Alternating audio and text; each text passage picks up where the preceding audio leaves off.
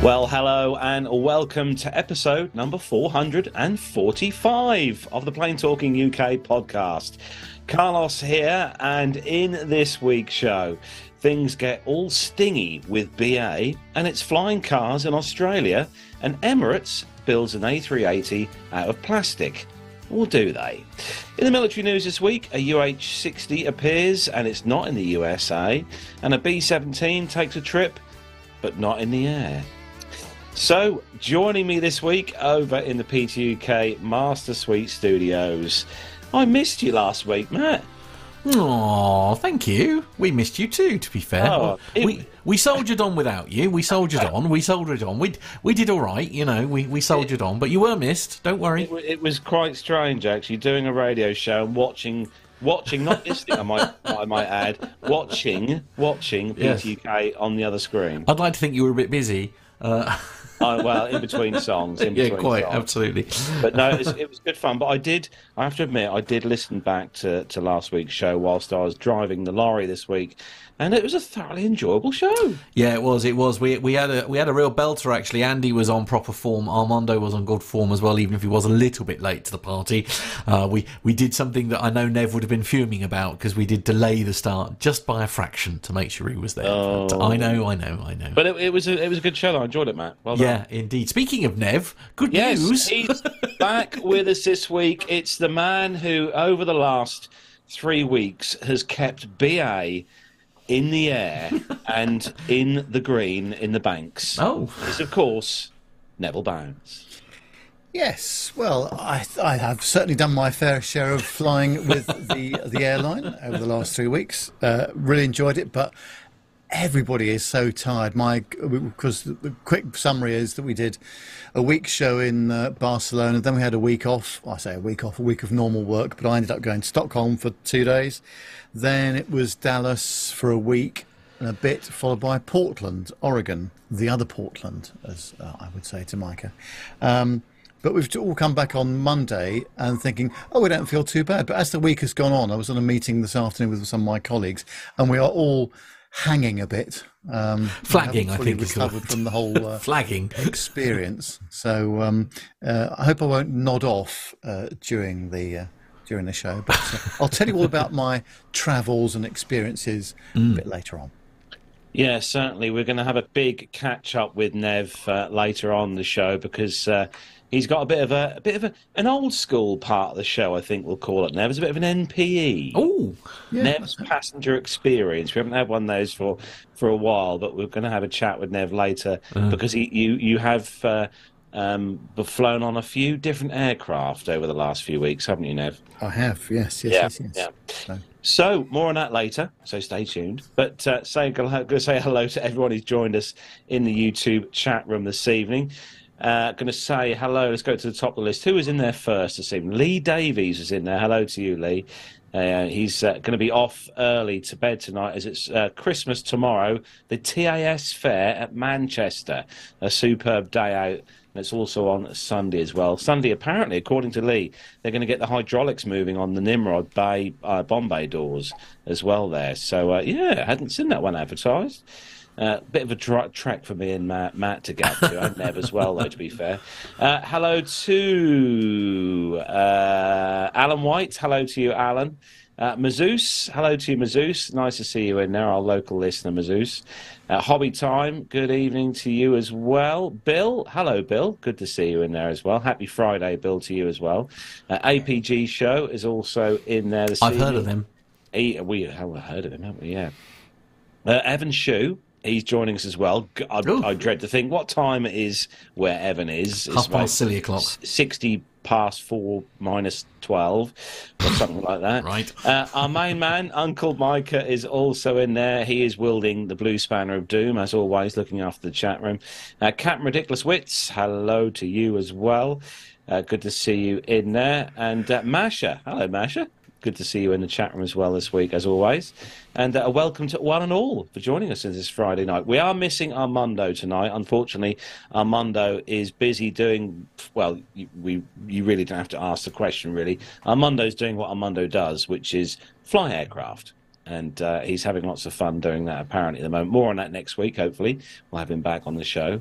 Don't forget, if you are listening to our glorious voices on a audio podcast and you want to see how stunning we all look on the visual side of things, don't forget to check out YouTube and also subscribe to Plain Talking UK on there and click that bell icon to be notified when we are live and on air, as we are right now, because we'd love to have you in our chat room. Absolutely. And absolutely, yes. So we've got lots to get through tonight. We've got loads of news to get through, and obviously we're going to have a chat with Nev. We've got some military news as well, so don't panic. I know Jonathan Warner will be in there at some point this evening. Hopefully, he will love the military news this week, as always. But if everyone's ready, if the team is ready, let's do some commercial news. Okay, let's go. The captain has turned on the seatbelt light. Please take your seats and fasten your seatbelts.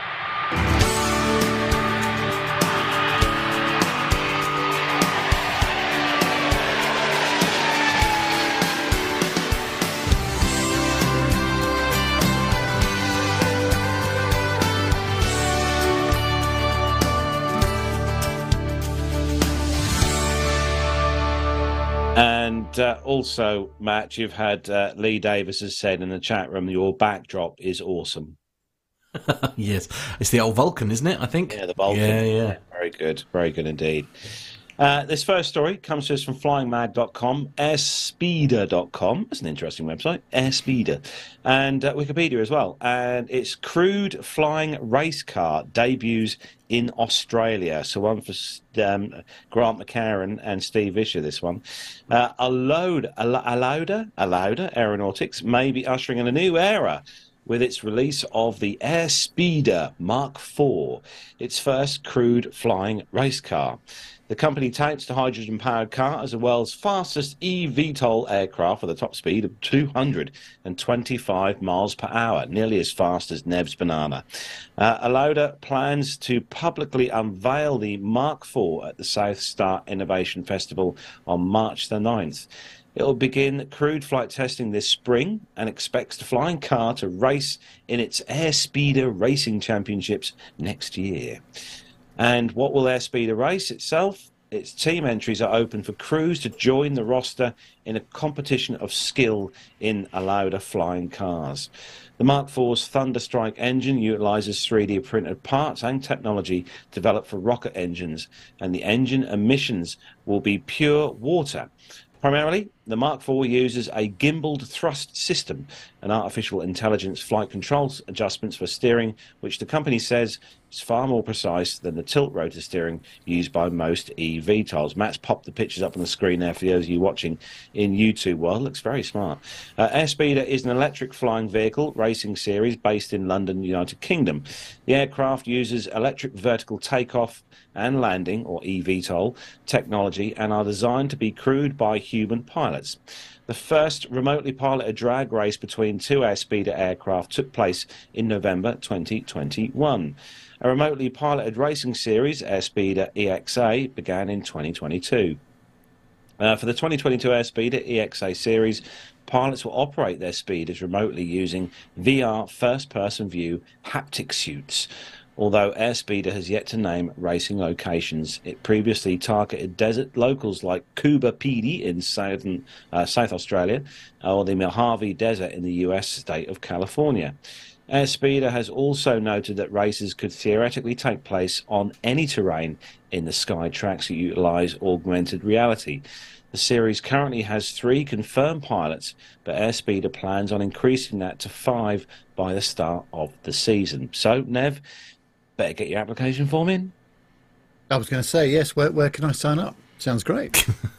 They are beautiful. So this is like race cars in the sky. These look I mean, actually, all jokes aside, let me just pop up there. I know it's an artist's impression and all that kind of thing, but I mean, they look stunning, don't they?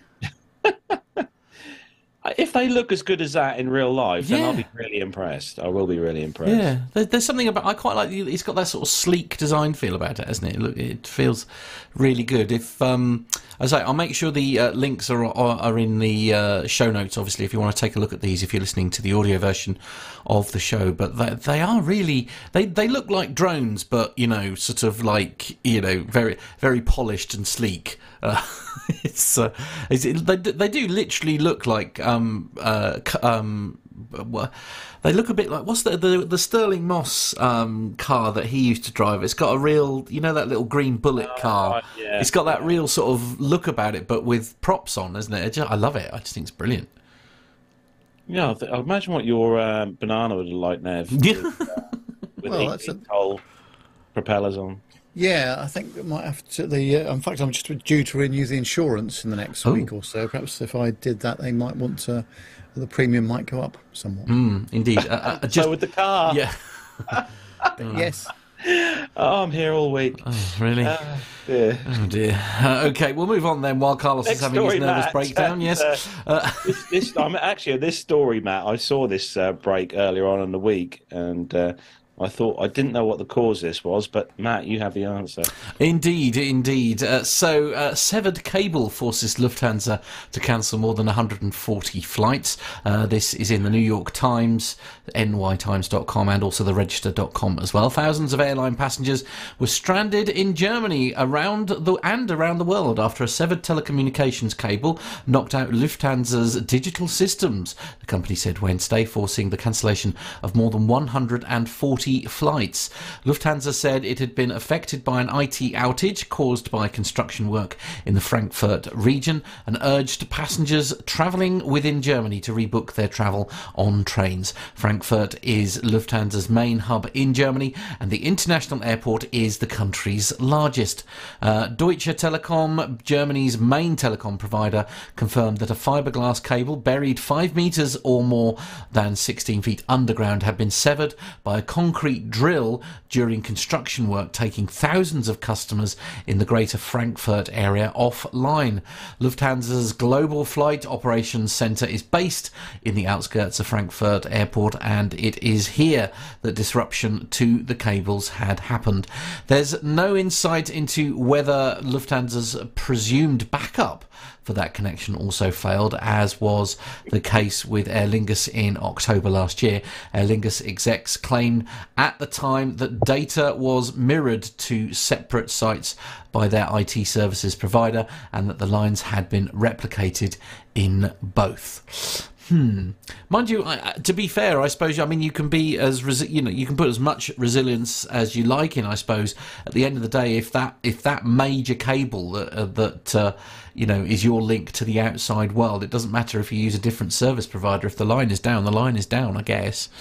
Shows you how fragile these things are as well. Yeah, absolutely. And how much of an ongoing and knock-on effect these sorts of things can have, because obviously it's not just the flights that are departing from Frankfurt, it's the flights and the ticketing and presumably the flight plans and everything else coming from other international destinations into Frankfurt. So imagine being that person who put your drill through the cable.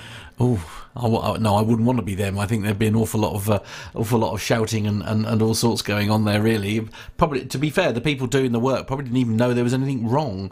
Because unlike electricity cables, for example, if you put a jack through that, for example, you get big loud bangs and sparks, and you're thrown 3.5 miles out of the hole. If you put a jackhammer through a glass cable, it's a sort of a non-event, is it? Apart from sort of masses of severs. Ironically, because it will have been a thick cable, there's no two ways about that, and the drill probably hadn't gone all the way through. But of course, once you've got that fracture in place, you just aren't going to get the data through. You and I, if we have our internet go down, we just switch to our 4G connection. 4G, but let's be honest, if you've got a server's worth of data to ping around the world, no amount of 4G connections or 5G connections are necessarily going to give you enough throughput, I wouldn't have thought. They must have gigabits worth of data going backwards and forwards each second. Tell you what, Nev, it's just as well you were US bound last week and not not Europe bound. With cables. Yes, that could have messed things up because I was doing the Barcelona sectors at the end of January and start of February. So that could have caused some issues possibly if it was to do with that as well. Quite, yeah. Well, I got a stack of Ethernet cable. If the guys over at Lufthansa need some, I can. I'm sure that'll really help them, Carlos. Cat 5, I think I've got some Cat 5. It's good Oh stuff. dear, not even Cat 6. Oh dear. Oh dear. Anyway, Nev. At least Cat 5e. Come on. Oh, it's very stingy you are. Anyway, Nev. Yes. Stingy news from BA. A nice segue there. It's on the lbc.co.uk website and also from Simple Flying. It says that the cabin crew searched for Scorpion on British Airways flight from Austin to London. Well, as reported by LBC, the BA flight from Austin International Airport to London Heathrow Airport was travelling with the anarchic stowaway to the shock of passengers after it emerged in the cabin. One passenger, Luke Taylor, 25, irrelevant, told LBC that he first realised something was wrong when several fellow passengers began standing up, but initially assumed they intended to use the lavatory. However, it soon became apparent that something was wrong, and word spread that a scorpion was on the loose. Cabin crew conducted a mid-air hunt for the potentially dangerous scorpion, but to no avail. According to Taylor, one of the cabin crew who had spotted the scorpion remarked, "That's not like any scorpion I've seen in Texas." Wow. The incident occurred around 45 minutes prior to the flight's scheduled arrival. Travellers sitting in the general area where the scorpion was spotted were moved to the other empty seats around the aircraft for their safety. Fortunately, no passengers were injured during the scare and the flight touched down safely in London. British Airways said in a statement, "The safety of our customers is our highest priority and we're sorry for any concern caused by this highly unusual event." The two most prevalent species of scorpion found in Austin are the striped bark scorpion and the Texas cave scorpion, both of which are mildly venomous but not a mortal threat to humans. I still wouldn't want to find one in my hand luggage. Okay. Do you know what I mean? It doesn't actually. The story, as interesting it is, does not go into any detail about the outcome. Was the scorpion found? Or it's obviously whizzing around the cabin somewhere. But it doesn't actually say what the final outcome was of this. Wow. No, I'm pleased to say that in my travels over the last 3.5 weeks, there was no scorpion action. No excitement. Excellent. That's what we like. That's what we like to hear. Oh dear. Not Never a lot. been a big fan of scorpions, to be fair. Right. Okay. I'm not entirely sure many are. It's one of those creepy crawlies that you see on telly and you think, yeah, I really don't want to be putting my foot in a boot and standing on one of those. See, I'm old enough to be. In the chat room says, was it an emotional support? Oh my god. Oh dear. I did guess see a lot of emotional support animals in my US travels. you did. We may talk about that a bit later on. But Really? scorpions, yes. Really, I'm genuinely quite shocked to More hear on that. that later. I bet these weren't on the BA flight either. Anyway. No, They quite. It's. I must admit, I've never really got over the scorpions and stuff. If you're old like me, you'll probably remember. What was it? Well, they appeared twice, didn't they? You got them in Jason and the Argonauts. They appeared, didn't they? These horrible little scorpion things. And then, of course, Clash of the Titans was the big one, wasn't it? CGI. Oh dear, yeah. Hey, come on! In its day, the stop-go motion was all they could do, and it was stunning. I know. It's Nothing very more terrifying, frankly, than no. Anyway, shall we move on? nearly as good as the CGI on the airplane films. Hey, Nev. Oh, yes. Yeah. Again, groundbreaking Anyway. at the time. Moving on. Next story. Airlinerwatch.com, airlinerweekly.com, Reuters.com. Actually, you've not seen Airline yet, or Airport yet, have you? No, I haven't. No. Film, no. We need to sort that out. Anyway, this Maybe is, not tomorrow. We've got a lot to discuss tomorrow. Aerospace industry is far from healthy recovery, the headline for this, although Boeing managed to increase its aircraft deliveries in 2022. A closer look reveals that many of these were planes from the company's existing inventory that had been produced several months or even years earlier. In other words, the industry's apparent rebound may be less comprehensive than it seems at first glance. Boeing's current aircraft production levels remain well below those seen at the industry's peak in the last decade. This is an indication that the aerospace sector is grappling with challenges and is facing a prolonged and arduous journey to return to pre-pandemic levels. Boeing reported a notable increase in aircraft deliveries last year, rising from 480 to 340. Rising to 480 from 340 in the previous year. This surge is largely attributed to sufficient uptake in 737 MAX deliveries. With 387 aircraft, Boeing delivered 263 73 MAX in 2021. And in August of 2022, the American plane maker also resumed deliveries of the 787 Dreamliners, which had been paused for almost 2 years due to issues with the quality of the fuselage. Last year, the company delivered 31 wide-bodies, a significant increase from the 14 units delivered back in 2021.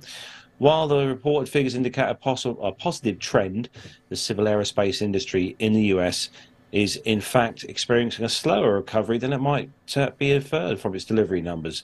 This is because Boeing's production rates are still trailing behind its deliveries, primarily due to the fact that the company is delivering a large number of MAX jets that were manufactured during the 20-month period when the type was grounded. Boeing did not publicly disclose the actual production figures, but industry analysts estimate the company's output in 2022 was approximately 23 737s and just a few 787s per month. This is a significant decrease, I should say, from several years ago when the manufacturer's factories were producing 53 737s and 14 787s each month. Airbus is also feeling the effects of supply chain issues, and deliveries fell by a third to 20 aircraft in January compared to 30 in the same month last year, the company said on Tuesday this week. Airbus has said it's close to weaning itself off Russian titanium, though some A350 supply risks remain.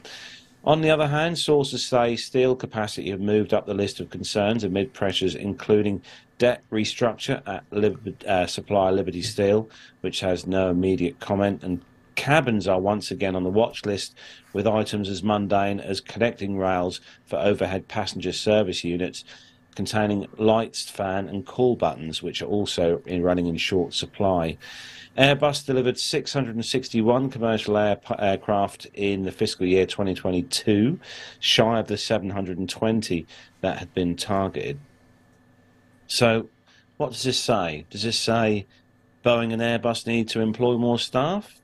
Or I think what we've got to remember is, of course, with all those production delays with the 737 MAX aircraft, they've got to catch up at some point, and obviously they're now doing that. But of course, that massively impacts the production line for other series of aircraft on the same line, I would assume. So they've got so much backlog that had they delivered all the products that they were supposed to during that period, they probably would not necessarily be in such a bad situation. But because they've got this backlog to deal with, that's quite a thing. And of course, we've got supply chain issues ongoing as well with electronics and that kind of stuff. So it's this is a way off yet, fixing all this, definitely. Well, thank goodness they're back in production, but it's a long road ahead, I think, isn't it? What I think Boeing should do is move some of the production to, let's say, for instance, Norwich, and Norwich. I get a job there. Oh, I see. Oh, I see what you did there. It's all about you again, isn't it? It's always been about Carlos. Oh, come on, Matt. You'd jump at the chance to get an IT job working at Boeing. I don't know if I'd want the responsibility, to be honest with you. It's just to say, I mean, you imagine like Lufthansa, going back to the story earlier with the problems that that caused them. I mean, it would be no different if Boeing had an issue of a similar nature. It's they get paid the big money for a good reason, don't they? Or just get you and Nev to sort out all the IT stuff at Boeing. That would. Yeah, sure. Yeah, that sounds like fun. We could do that. We'll put you both on, 100k a year. Okay, I think we could probably manage that. Yeah. There we go. We're sorted. There we go. That's Nev's retirement just plans solved ruined. Excellent. Boeing's Good. supply chain issues. Right. Okay. Lovely. Here on the show. Okay, we'll move on, shall we? Matt, you've got the next story. Indeed. So it's thepointsguy.com is where this one is coming from, and the headline is United updates its policy on mistake fares gaming the system. Not sure what they mean by gaming the system, but anyway. So John's very kindly put a little context in here just to help. So first off, for those that don't know, a mistake fare, basically an airline mistake fare is when an airline accidentally prices a ticket significantly lower than its usual rate. This can happen for many reasons, like a technical glitch or human error. In some regions of the world, the airline is legally required to honour the advertised fare, even if it means selling the ticket at a loss. The catch is that mistake fares are usually corrected within a few hours, so you've got to be quick to snag one. But if you're lucky enough, you can find if you're lucky enough to find a mistake fare, you can save a ton of money on your flight. So on to the article. Mistake fares generate a lot of buzz, but good luck getting them honoured on United Airlines. The Chicago-based carrier updated its contract of carriage document on Friday the 17th of February with some significant changes for those who purchase mistake fares. Effective immediately, United reserves the rights to cancel mistake fares, which the carrier now defines as tickets priced at a zero or close to zero fare. The airline also added a provision that it would reimburse any reasonable, actual or verifiable out-of-pocket expenses incurred by the purchaser in reliance upon the ticket purchase. In addition to the updates regarding mistake fares, the carrier also added some additional language around what it considers an improper reservation.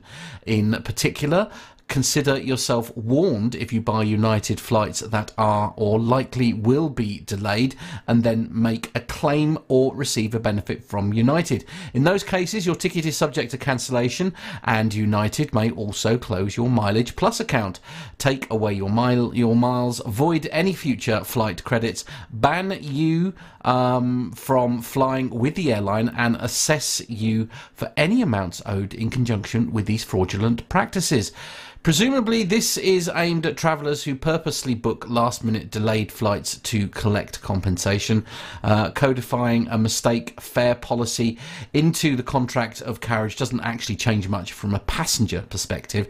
That's because US airlines must follow the Department of Transportation's policies, which actually include a similar provision around mistake fares. A revised policy in 2015 allows carriers to cancel and refund mistake fares after demonstrating that they are indeed mistaken. United's update around the mistake fares mirrors the Department of Transport's, though. This is the first time that the airline has codified the rule into its contract of carriage. Have you ever come across a mistake fare, Nev? No. Well, it has, but not in my favour, obviously. Oh, right. Okay, yeah. No, fair. It's always been in the wrong direction. And to be fair to BA, when I phone them up and they still, we've got completely the wrong fare there. We'll give you the correct fare. But no, it's interesting, isn't it, that I had no idea that this this clause existed, actually.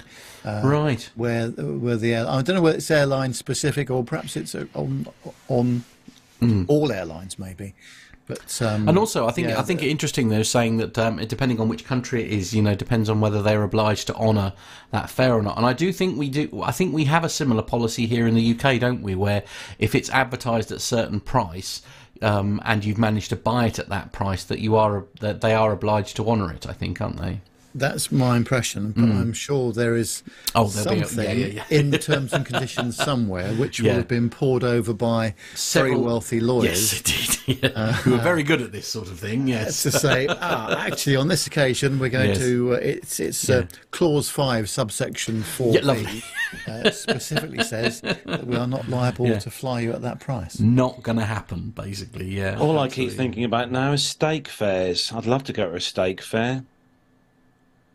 Right. Well, I know that this sounds ridiculous, but having spent 10 days in the United States, fine country though it is, I never want to see another steak for at least a month and a half. Nev, I never thought I'd ever hear you. Are you trying to tell me that you had too much steak?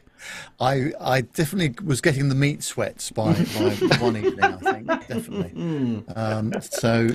Love that. I mean, the highest quality meat you could ever wish for in Dallas. But, just a lot of it. Most nights was a bit much, really. So I did relent on one night, I think, and went for the chicken or the fish option. But, It sounds like heaven. I can't wait to go out to the States now. I'm very excited.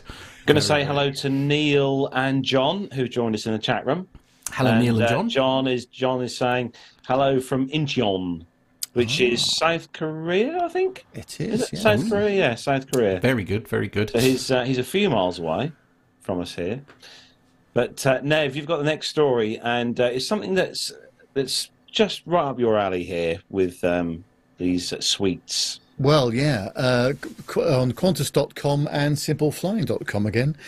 Qantas reveals A350's first and business suites for Project Sunrise. Now, if you remember, this is the new series of flights that's going to be going from directly from New York and London to Australia. And they've unveiled some prototypes of the two cabins that will be carrying premium paying passengers. A virtual reality fly-through of the first and business class cabins posted by Qantas on Twitter promises the 18 to 20 hours spent inside these A350 aircraft to be some of the most comfortable and luxurious the airline will offer. Qantas has gone the extra mile in the first suites by not going for a traditional seat that turns into a bed, but a separate reclining lounge chair placed next to an extra-wide 2-metre fixed bed. The 6 first suites, configured in a 1-1-1 setting, also feature personal wardrobe, dining table for 2 and a 32-inch ultra-high-definition TV with Bluetooth connectivity. Naturally, all of this will be offered behind the privacy of a sliding door, and the suite also features 6 separate personal storage areas for items ranging from bathroom slippers to beverage bottles. The airline has also included all the other bells and whistles, including USB-A and USB-C, AC and wireless charging outlets, customizable LED lighting, and an adjustable bed backrest for breakfast in bed. Well, in the business suites, these will be behind the first suites, will be 52 of these, and these are in a 1-2-1 configuration, each offering full privacy behind sliding doors and maintaining direct aisle access for ease of moving around the cabin. Its other features include a 2-metre flatbed, generous storage, including a large mirror, cushioned leather ottoman, an 18-inch ultra-high-definition touchscreen TV, a large dining table, and feature lighting. That's what I was trying to say. Like the first class offering, the business cabin also offers multiple personal device charging options, including wireless induction charging. The much-awaited well-being zone for passengers was absent in the latest reveal, but Qantas will unveil it alongside the premium economy and economy cabins in the coming months. I'm not sure I'm ready for this yet, but I suppose that I must try and find a way of trying it one of these days. I know one of my industry colleagues does the direct flight from Perth to London, which is the best part of 18 hours, I think it is, something like that. What is it that you're not ready for? Is it the length of the flight? Well, or yes. I mean, I like flying, obviously, but when I get to about 13 and a half hours, which is what it is from London to Singapore, or the other way around, I can't remember which way it is, I get extremely fidgety and agitated as well. So with someone saying to me, "Oh, Nev, it's only another 7 hours to go," the equivalent of a New York to London flight, you go, "Oh, no."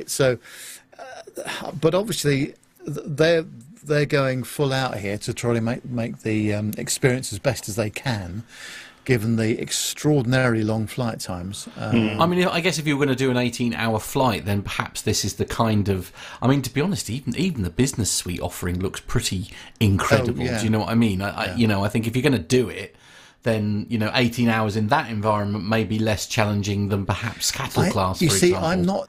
It is not meant to sound snobby at all. So I do apologise if I do come across this that way.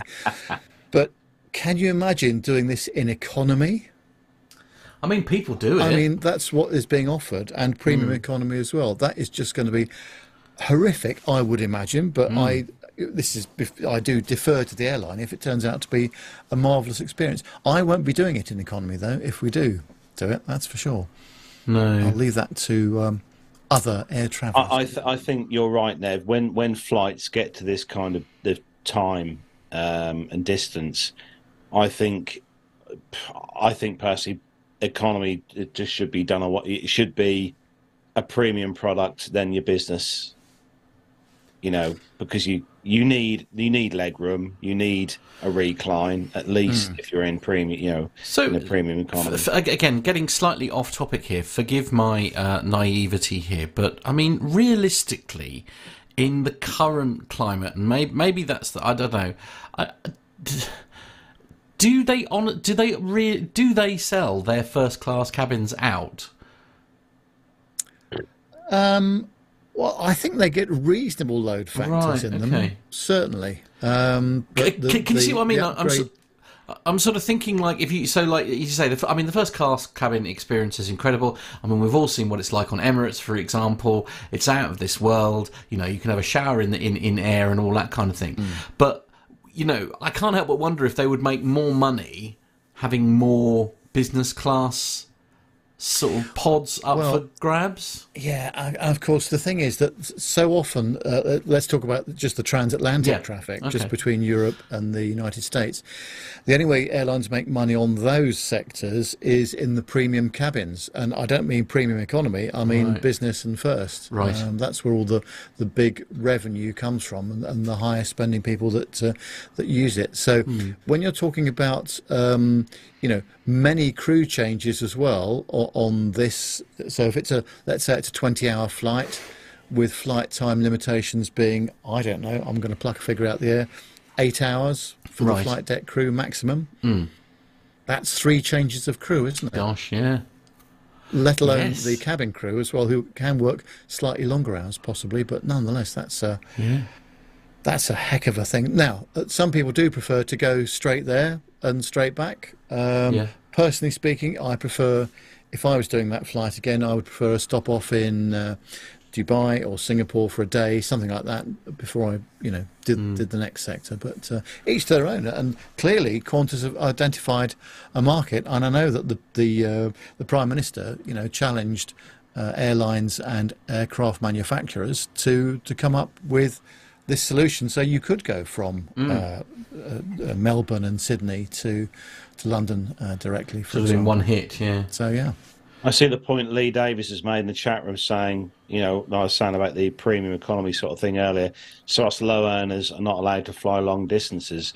I look, as sad as I am, look at flight prices just randomly every now and again just to see what airlines are charging, because obviously Emirates are now doing a premium economy seating on some of their aircraft, not on all the routes, and a lot of airlines are adopting a premium economy package or a seat to say. BA they call theirs, is it World Traveller Plus? That's it, yeah. And you'd be surprised. You'd be honestly surprised at how some airlines now price their premium economy seats to be very, very competitive when you compare them to an economy seat. Sometimes, if you look hard enough online, because it does take a little bit of delving into the websites such as Skytrax and that, but you can find a premium economy seat on an airline that may be £100 more than an economy seat, and with the level of service you get, difference between an economy and a premium economy seat, especially with BA, because I've flown economy and premium with BA. The level of service is different, the food's different, the cabin's different, the seat is different. Sometimes, for the sake of £100, if you're flying 6, 7, 8 hour flight, it's worth a big difference. Yeah, absolutely. It's worth it for £100. Although, to be fair, Neil Lamworm puts forward a very good argument. He says, give me enough gin and I'll pretty much sleep anywhere. Well, There is that. Yes. So this might be a good opportunity for me to sort of mention that actually I've now got a trip to the States to look forward to. Yes, we heard a rumour. Yes, indeed. So, well, long story short, basically, Armando is flying me out to Charlotte in October, and I am going to be in now. It is a BA flight number, but I think they do a code share on that, don't they? So With American. with American. with American, yeah. So I've got but I am in premium economy, so I'm quite excited about that. So. I'm hoping to have a sort of like bless Armando. He's basically flying me out there for a week to go and spend a lovely week with the family. Obviously, there'll be lots of filming and stuff that we'll do, I'm sure. We'll look forward to an MPE. Yeah, an MP. Yeah, absolutely. Neil's saying back on the 757, Matt. Let's hope not. That's all I'm saying. That'll be the 777, Matt. Oh, will it? Ooh, Yeah. Lovely. I won't be poorly when I arrive the other end then. That's a win. No, you'll be fine. But so that's very, very exciting for me. Can't wait to go to can't wait to soon be go here. to that. Yeah, October. It's going to be very, very exciting, and can't wait to sort of go and see, because that was the only trouble, because I have been to the States with you guys, which we did obviously to go to the Pittsburgh Air Show. Yeah. But of course, it was I think we were in and out in less than 4 days, weren't we? That was the only sort of downside. Yeah, to that. I think it was 4 days we went. Yeah, we were at exactly. Pittsburgh for So, a brilliant time, though. Fantastic. Yeah. Oh no, absolutely incredible. It really was. Yeah. But onboard Wi-Fi live stream, Neil is suggesting. Oh. I don't think so. I think that might be a technical step too far, even for me. But yeah. So very much looking forward to this. As I say, quite interested. It's literally. It seemed like the right time to mention it. Obviously, while we're having the conversation with sort of premium economy versus economy and stuff. I'm not quite sure. It is direct, this flight, which I was quite surprised Yeah, it is. about. So, and how long is it roughly? The flight? It's just on 7 hours. I think you're on the same flight I'm on in May. Oh, nice. If that makes sense. Yeah. Okay. Lovely. So, Ooh. yeah, because you're flying like me. You're flying direct to Charlotte. Indeed. Yeah, very good. Aaron Exciting P. times. Yeah, getting back to topic though. So Aaron P in the chat room, he was saying that try London to Hong Kong and return. That was achieved during COVID. That's a good point. That's a long old flight, isn't it? I suppose. Yeah. But then quite often that used to be the halfway point for some of these airlines, Nev, wasn't it? For like going to Australia. Yeah, a lot of them stopped off in Hong Kong or Singapore. And then it's about an 8-hour flight down to Melbourne and Sydney from there. But if you stop off in Dubai, obviously you've got a much longer flight. But some people prefer to spend longer in sort of have a couple of days in. At least, yeah, absolutely. My mum did actually. She did the same thing. She did. She went out to Australia and had. We actually had friends who lived in Hong Kong at the time, and she had sort of 3 or 4 days. In Hong Kong, and that was lovely because it gave her opportunity to sort of catch up with friends and all that kind of thing. But interesting. Interesting. carry on, Matt. Just going back to the topic. That was all. Aaron's also said the UK CAA have more than enough data to make it achievable. So it's very cool. I was going to say, I tell you what, I wish we could go back a few years. I would have loved to have tried that approach into Kai Tak. Wouldn't you, Nev? Yes, that'd been nice. Really? Yeah. Okay. Neil saying again, sorry, all joking aside, knowing your aviation history, it's great to see you going for it. Hope you have a great flight. Yeah, absolutely. The reality is as much as I don't like flying, if you want to go and see people like, Armando and Micah and everybody You else. go in the heart. Yeah, you've got to do it, haven't you, at the end of the day? So, if it's going to be on 777, maybe I'll have a much more enjoyable experience. I mean, I have to say, I can't remember what aircraft it was that I went out to New York on. I think that was United. That was probably a 767 then. Yeah. But that was a much better experience. And coming home, I pretty much slept all the way home because we did the red eye back to London Heathrow. But I basically slept the whole way, so I ended up driving home because I was fine. Go on your YouTube, Matt. Yes. And YouTube American 777-200 premium economy. There's some good videos on there from people who have travelled in the premium seat, and it's nice to see what you're going to get. Indeed. Needless to say, I'm very excited. So, going to be good fun. Anyway, sorry, we're slightly off topic. Sorry about that. Yeah, next story comes to us from ArabianBusiness.com and TravelWeekly.co.uk. And the headline, a bit of an interesting one, this one. Last year, Emirates recycled plastic and glass to the equivalent weight of an A380. Blimey, did they actually weigh every single piece? Anyway, keen to highlight its green credentials. Obviously, we always like to have a environmentally friendly story on the show. Emirates has announced that during 2022, the airline recycled more than 500,000 kilos, or 1.1 million pounds in weight, of plastic and glass, the weight almost equivalent to one of the carrier's flagship A380s. The milestone was achieved by collecting discarded bottles used on its flights, which are subsequently sent for repurposing. On board Emirates flights, the cabin crew separate glass and plastic bottles loaded back in Dubai and then sent to local recycling plants. Emirates' glass and plastic onboard recycling initiative was initially suggested by environmentally conscious cabin crew back in 2019. The suggestion arose as part of regular webinars and the events where staff are keen to be given a platform to share feedback and encouraged to share innovative ideas with key departments.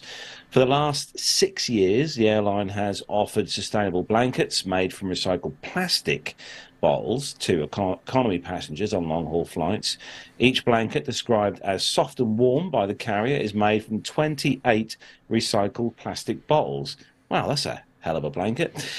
Over the 6 years since the initiative was introduced, Emirates claims that producing these economy blankets has prevented more than 95 million plastic bottles from going to landfill. For Emirates' youngest travellers, the airline's complimentary toy bags, baby amenity kits and plush toys are also made from recycled plastic bottles and other sustainable materials. Belt bags, duffel bags and backpacks handed out to children travelling on board Emirates flights are constructed from yarn made from 100% recycled plastic bottles, and each Emirates kid backpack is made from 5 recycled plastic bottles. God, must be a small bag. And each duffel bag is made from 7 such plastic bottles. The production of Emirates children's bags has saved 8 million plastic bottles from going into landfill. Well, they're certainly doing their bit for the environment, Emirates are. And all I can say is I wouldn't want to hold a match to that blanket. I'm sure it's been treated. I think you'll be fine. Don't worry. Don't worry. It all will be well. Well, I suppose you could kind of scrunch the blanket up and use it as a. I have no doubt it'll feel no different to any other blanket. You know, it's it's a great thing, really. Love it. Absolutely love it. Oh, local recycling plant in Dubai. Does that mean throwing it into the desert? Yeah, probably. Just I'll tell you, just melt into the glass. Yeah. I'll tell you a quick little story. Right, this is to go with this story. It's aviation themed, so don't panic. Many moons ago, after the few days after we got married, Matt, you remember that day? Yes, I do. Just about. And we had our honeymoon on the Maldives, in one of the islands in the Maldives Islands. And we flew into Mali to get the seaplane. And I don't know if it's still there now, but back in 2011, whenever it was, 2011, the approach into Mali, the airport there, flew over an island of rubbish. What? Yeah, true story. Literally an island full of rubbish, landfill rubbish and stuff. I don't know whether it's still there, but crazy. Not what you expect to see when you're flying to somewhere as beautiful as the Maldives. Wow. Yeah. We wouldn't have put that down. Yeah, it's. But then I guess it has to go somewhere, isn't it? And they're quite. I mean, if you there's quite often jokes, isn't there, about like islands in on the outskirts of the US that have got like piles and piles of rubbish on them and all that kind of thing. They literally call it Trash Island, don't they? I guess it's that sort of thing. Indeed. Are we buffering, or is that just you two being... No warnings here, so I think we'll carry on, if that's okay with everyone. I'll soon shout if there's a problem. Matt, you've got the next story, and I just love the headline. Okay, yes, pilot thought co-pilot who died in cockpit was joking. That's a terrible headline.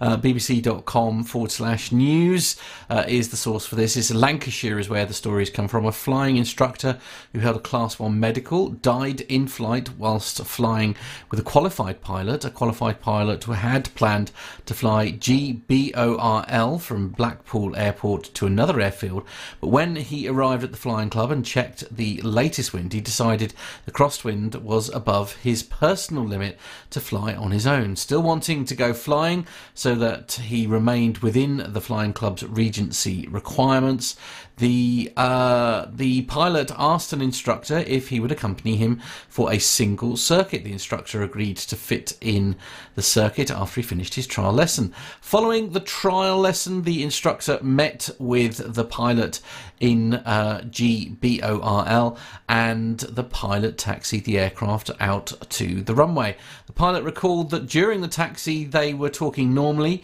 He recalled telling the instructor he would keep the aircraft into wind for power checks, and the instructor replied, "Looking good, there is nothing behind you." The pilot didn't recall the instructor saying anything else after this point. The pilot recalled that shortly after takeoff from runway 28, the instructor's head rolled back. The pilot knew the instructor well and thought he was just pretending to take a nap whilst the pilot flew the circuit. So he didn't think anything was wrong at this stage. He proceeded to fly the aircraft around the circuit. As he turned into base, onto the base leg, the instructor slumped over with his head resting on the pilot's shoulder. The pilot still thought the instructor was just joking with him and continued to fly the approach. He landed normally on runway 28 and started to taxi back to the apron. However, the instructor was still resting his head on his shoulder and was not responding to the pilot. And the pilot then realised something was wrong. He signalled to the airport fire crew, who happened to be working on the apron, who came to assist. The fire crew and the air ambulance medical crew, who were based at the airport, attempted to revive the instructor, but he remained unresponsive, and they were unable to save him. A review by the Civil Aviation Authority's medical department concluded the instructor had died from acute cardiac arrest. The authority said it continually reviewed health guidance, and the rarity of accidents caused by cardiac events in flight suggests the balance is currently about right. Such a shame. Yeah, I mean, a very sad story, obviously, but yeah, I mean, again, I suppose if there can be one, you know, he wasn't flying the plane on his own, for example, at the time of something like this happening. So, you know, just awful for the family, isn't it? You know, goes off to work, if you like, to go and do, no doubt, the job he absolutely loves, and that was it. I think when you are flying or learning to fly, and you are focused heavily on what you're doing. When you're sitting there with an instructor, you know, you are focused on flying the aircraft, checking your instruments and stuff like that. You probably that would take a kind of back seat as to, you know, what's he doing? You know, yeah, because you are. But then, as he's saying, he knew the instructor well, so it sort of rather suggests that he got a bit of a reputation for having a bit of a muck around and all that kind of thing. Do you know what I mean? It sort of doesn't sound like this was perhaps out of character for him to pull a prank like this. You know, and it's just like, ha ha ha, very funny. Yeah, and then it turns out it was for real. Wow, wow. Well, it's a sad story, and as Matt said, you know, he obviously passed away doing something he probably very much loved and did. Yeah, absolutely. But from a sad story to a very happy story, Mr. Bounds, with the next one for you. Yes, a very different angle on things, I must say, with this one. This is on the insider.com. It says that 2 flight attendants got married in front of a plane in a wedding full of nods to their love story. Well, Audrey and Alex Chaubey, both 27, went to Dallas, Texas for 3 weeks in 2018 to complete their in-flight training on their way to becoming flight attendants. There are over 300 people at training, but Audrey told Insider Alex caught her eye by their 3rd day in Dallas. We got very close in 3 weeks, Audrey said. The Chow Bay said that they think of their experience at training as similar to being on a dating show because they spent almost every moment together for weeks. After training, Alex and Audrey got stationed in different cities, but they knew they wanted to try to be together. Alex frequently visited Audrey, allowing their relationship to blossom. Fast forward a few months, and they were both stationed in Houston together, where they planned their wedding for September the 3rd, 2022, and they started looking for a venue in the Houston area, but nothing felt right as they wanted something distinct from other weddings that they had attended. The Chow Bays decided to focus on something they both loved, which is flying, of course. We're both obviously into aviation, Alex said, but both of our families are also in aviation. We both just grew up with airplanes around us. So I was like, how cool would it be if we found a way to pull this off? Well, Lone Star is home to a myriad of airplanes that still fly today. So it serves as a museum, learning centre and hangar. And the pair said that they immediately felt comfortable in the space and they knew that it would be perfect for their nuptials. However, the planes in the museum rotate, so they couldn't know what their venue space would look like until days before their wedding. Because they tied their knot at the museum, the planes at Lone Star acted as much of the decor. Alex and Audrey built on the theme with aviation touches like plane-shaped place cards and a passport-inspired welcome sign. The couple got married with an airworthy DC-3 in the paint scheme of Continental Airlines as their backdrop, and the museum's DC-3 was produced in 1940 and fittingly flew 7 years for American Airlines. Oh, isn't that nice? I'm just going to pop this last picture up again. I did pop them, but I mean, look at that. You know, I mean, somebody's beautifully buffed that aircraft, haven't they? It's got a real gorgeous shine on it. Well, I mean, what a cool place to get married. Yeah.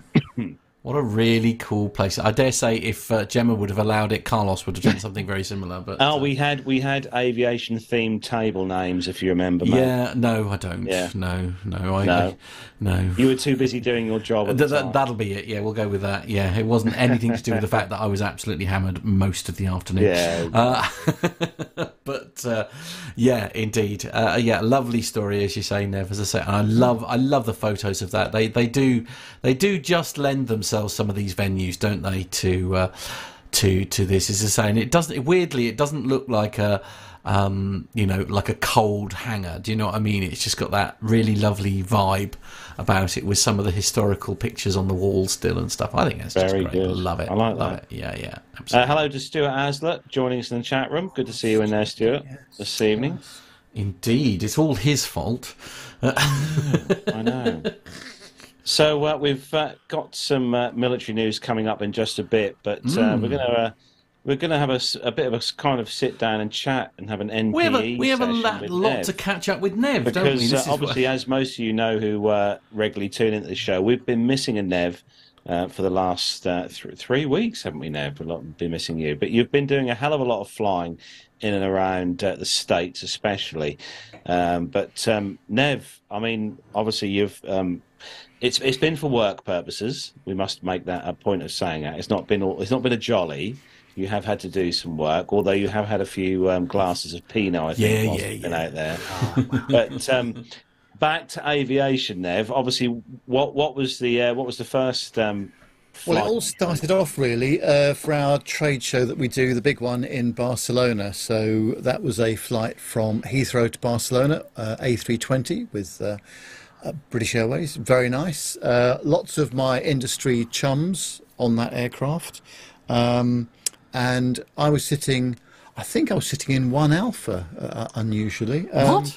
And how very out as of character. people boarded the aircraft, I said hello to most people because I did know them, people I've worked with or people I knew from the industry. And the fellow that was sitting next to me in 1 Charlie was not from our industry.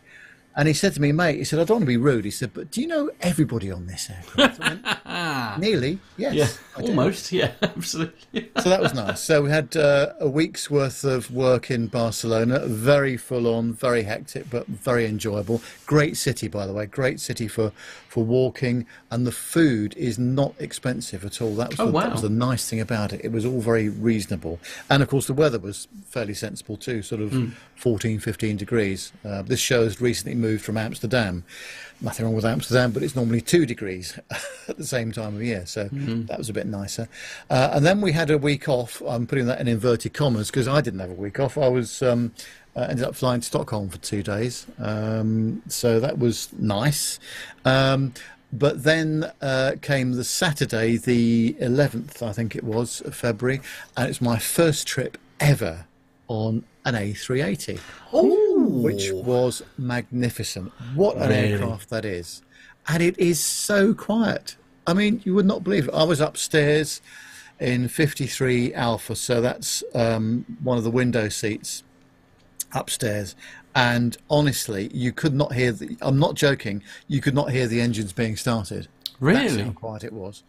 And even when we're trundling down the runway, as Matt hopefully is going to play a bit of video from this now, apart from the rather long takeoff roll, because I think they must have been using a reduced takeoff thrust, but it is just not loud at all.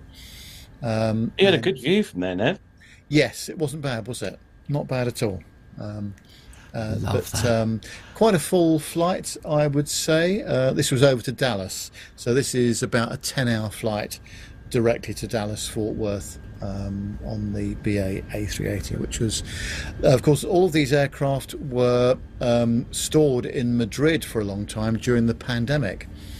So there's still a few things that don't quite work properly in the seats. So the two of my colleagues that I was travelling with actually got moved from their seats. They were in row 10 on the lower deck. There was some faulty electrics with the seats, I think.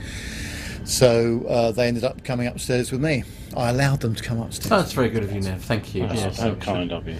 So you were in BA's World Travel? No, I was in the Club Europe. Oh, Club Europe. Club Europe. In case anybody from the firm is listening, from my firm, I did pay for that myself. So because our company doesn't allow any of that kind of travel.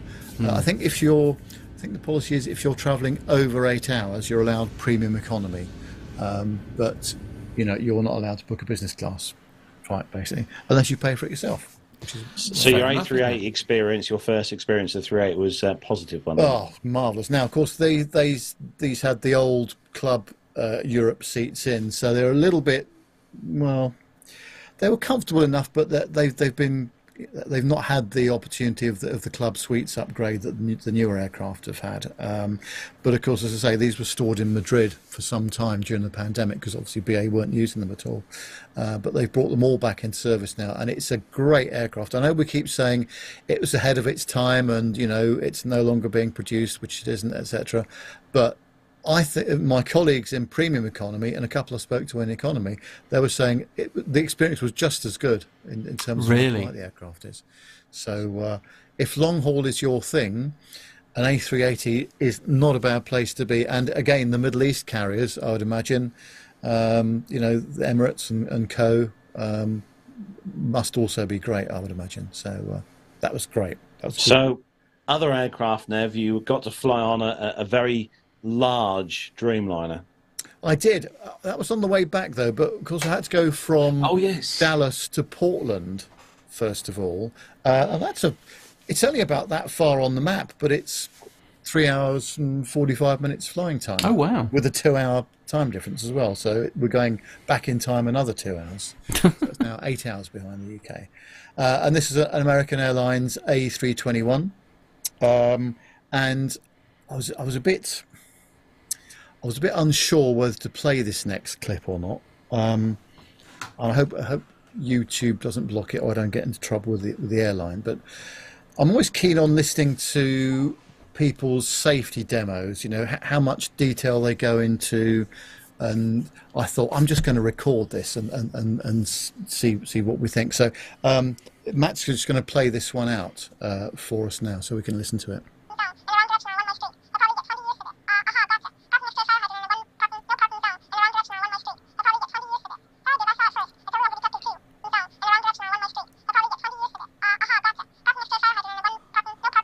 Now, obviously, I am joking slightly. I was going to say, is there a fault on that file? But not much. Considering briefing the passengers is a safety critical item, I would have thought that it would be a great idea for the cabin crew to do it at a reasonable speed, maybe slow it down a bit, bearing in mind that many people on that flight were not speaking English as their first language. Now, Right. That's not the crew's problem, I get that, but honestly, it was so rushed, and I don't know, if you're a regular flyer, you probably do know what to do in Yeah. an emergency, but really... But you I can't think make assumptions like that, can you? they've got to do a better job than that, and I did actually send, when they sent me the form to say, did you enjoy your American Airlines flight? Any suggestions that you've got for us that could improve? Yes. Do the safety briefing properly. Also, the flight was 90 minutes late. These things happen. Not an acknowledgement of that from the captain at all. Just like oh, the really? bus. So, yeah, bit of a shame. Comfortable enough, certainly. I was in their first class section, which is sort of our business class section, really. And it was okay. Yeah, safety briefing. Could we have one? And could we do it properly? Gosh. That would be Okay. what I would say. So that was that. Yeah. Now, you may be aware that I'm a fan of the Blue Oval vehicles, the Ford types. I don't know if Matt's got a picture of the Ford Expedition that we rented whilst we were out there. That is a heck of a car, actually, and it's. I looked it up. It was 440 brake horsepower. With a Wow. 3.5 litre V6 engine in it. Our one looked a bit like a hearse, actually, but it certainly didn't drive like one. It went like the clappers. And here it is. Now, if they did one in orange or yellow, I would have that on my drive. Oh, would you? Oh, is Mrs. that nice? Nev would not have it on No, the okay, drive, but fine. I certainly would. So is that It like is- an SUV on steroids type sort Yes, of thing? Yeah, yeah. it's a 10-speed automatic, Oof. and there were 6 of us in there at one point with nice. full luggage, and it went like stink. You would not believe how fast this was. Obviously, it's got an average MPG thing on it. Ah, right. Okay. We couldn't get it beyond 19. Gosh, as far as I'm we impressed with 19, Nev. I'm not going to lie.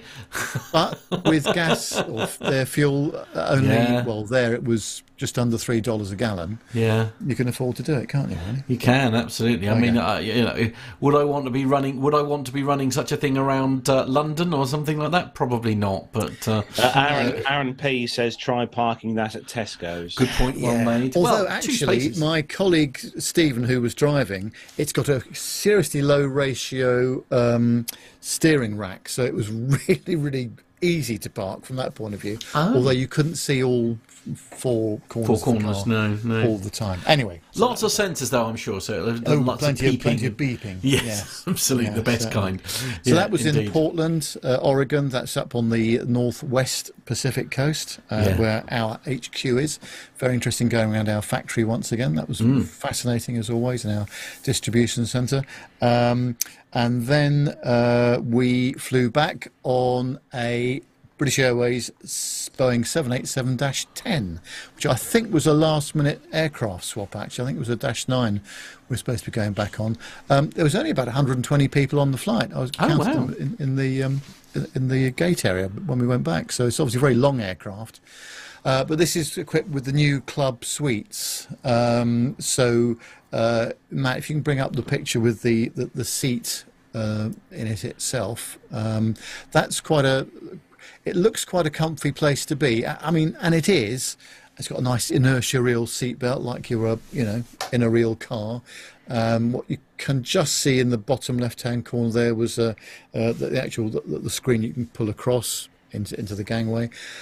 And then you've got quite a decent sized screen there as well. So that was really nice. I didn't actually use that much of it, really. because I was just listening to podcasts and that kind of thing. Got a couple of other pictures here which show you the seat area and the screen. So you can see there's plenty of storage space and that kind of thing.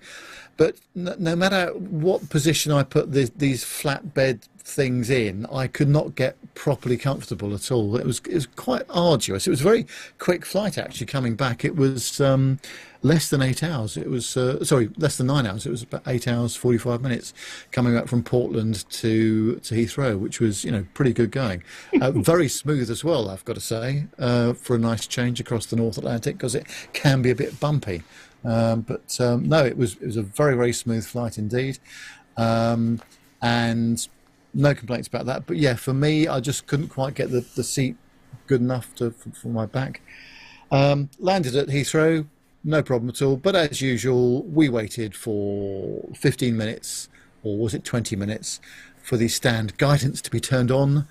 Seems to be the normal thing there. And of course, a lot of my colleagues have got connecting flights back to Edinburgh, Brussels, Amsterdam that I can think of, and they missed those connecting flights most of them because of that delay. And we were an hour late leaving anyway, so it just added to that. But everybody got home. But one thing I'd like to say is a favourite aircraft of mine. I do like it a lot. And again, I know I keep going on about it, but this reduced cabin altitude, because they're using composite materials, so that the pressure differential is a lot greater, so you have a much more the air is not so dry in the cabin, and you've got much more moisture in there. So I think that the cabin altitude's about 5,500 feet, something like that.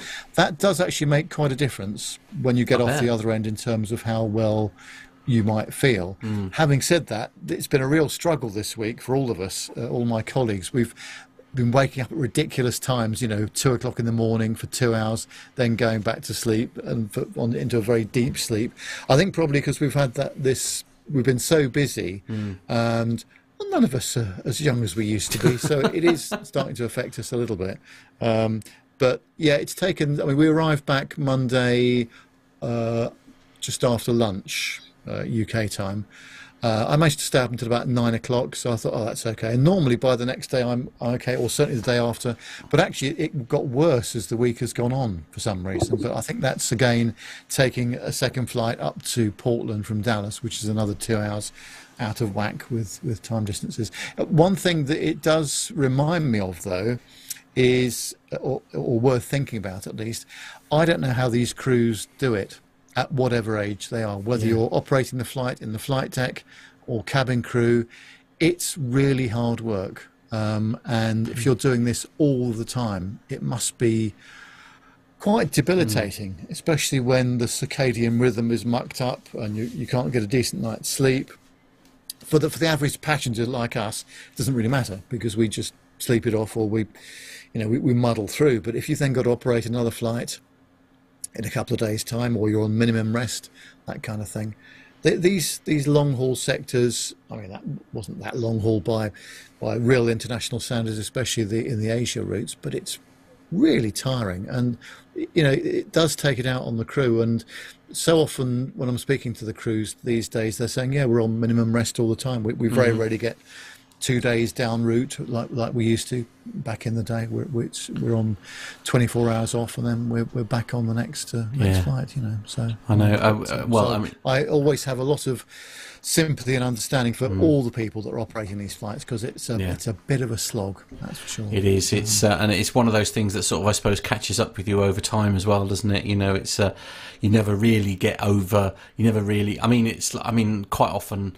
One a really good friend of mine is cabin crew, and they're always, battling jet lag every time even when they're off. That's the problem, isn't it? Because they're just so used to being in different time zones and all that kind of thing. And I guess, they say you should sort of operate as best you can in the time zone that you're normally in. But of course, that doesn't in reality work, does it? Because you might arrive in the middle of the day, and you can't necessarily go to bed because their crew rests are so short. Sometimes there isn't enough time to have a full night's sleep before you're then on your way home again. You know, it's sort of minimum rest and I remember stuff. talking to Captain Nick, before he retired, in the last sort of year. Yeah. And you've got to think about that as well, where, he's operating, he's done an overnight flight from, I don't know, San Francisco or JFK, something like that. He's back in the car and he's got a 1 hour drive home or something like that, at 7 or 8 o'clock in the morning. I mean, that's quite difficult to do, I would think, as well. And John Jester in the chat room is just saying Wednesday he went to AMS Amsterdam to LAX, and then Thursday into Friday he went to LAX into Incheon, which is that is one heck of a slog.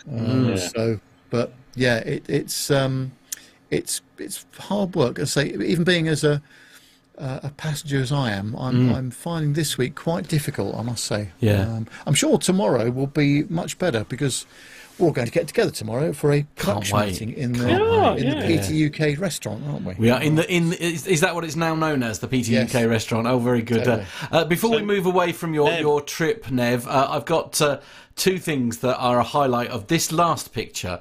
The first of all, the one showing that you had an altitude of 7 metres. I rather enjoyed that, I've got to be honest.